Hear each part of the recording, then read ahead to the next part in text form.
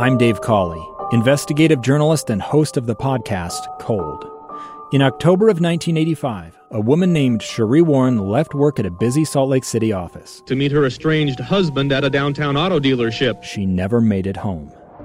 Cherie's car surfaced weeks later in Las Vegas. In the parking lot of a hotel casino. No one knows how it got there. Strange. It was strange. Both Cherie's estranged husband and her boyfriend raised suspicion for investigators. I kind of thought that he might have done something. But no arrests were ever made.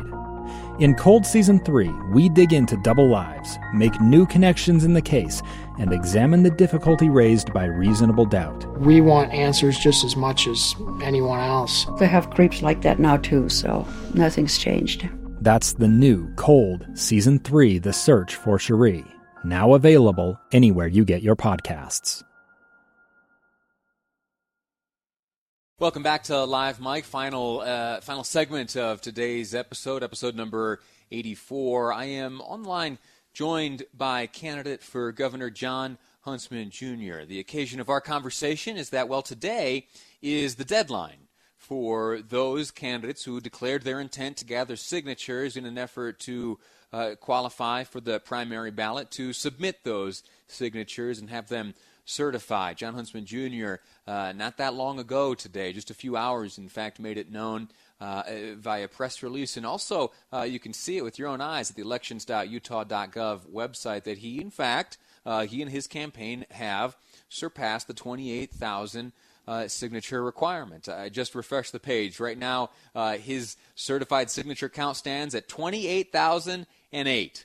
That's pretty good, certainly enough, and certainly enough just in time. We now just 2 hours away from the deadline for any other candidate who would like to qualify via signatures to make their name or to make their way onto the primary ballot.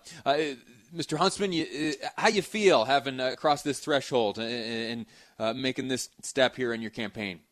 Hey, Lee, my friend. Nothing like a strong, dramatic finish, I guess.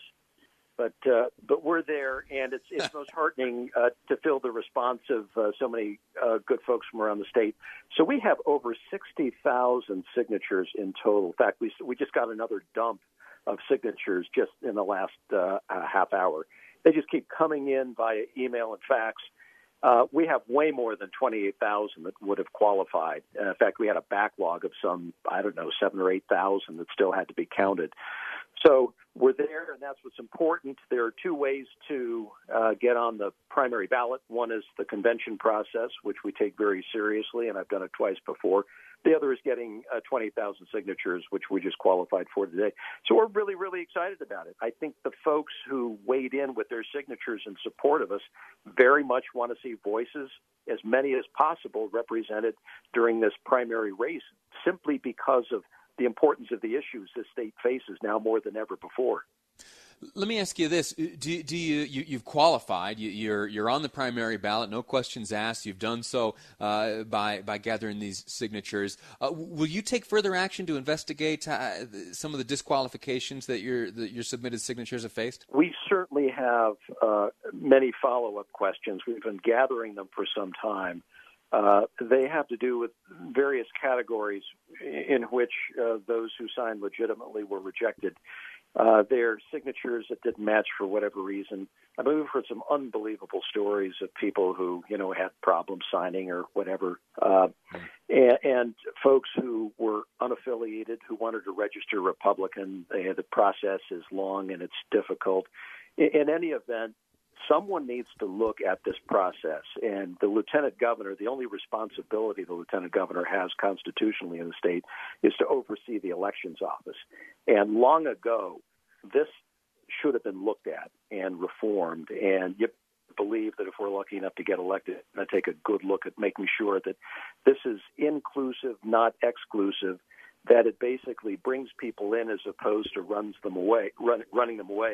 it very much needs to be looked at so that we can make sure as many people who want to participate and whose voices want to be heard can actually do so. Very good. The convention will take place this year, certainly under different circumstances. Candidates like yourself will be submitting videos to those delegates elected in 2018 who maintain their position as delegates. I saw some photos of you and the family getting together, I believe recording that video. I also saw that you have gained the endorsement of Utah's senior senator, Mike Lee, someone with whom you have a great history. Tell me first, what message do you have for those delegates? What will they see as they watch your video? Well, it's going to be a message that is most important for anyone running for governor. I mean, what is your objective? Your objective is life, liberty, and pursuit of happiness. It's how we can maintain liberty and freedom during a time when it's under great stress, during a time when we're actually stopping cars at our border and having people fill out paperwork. I mean, it sounds a little bit like crossing from Finland into Russia these days. It's going to be about economic vitality as well. How do we maintain a resilient free market in the face of the aftermath of coronavirus?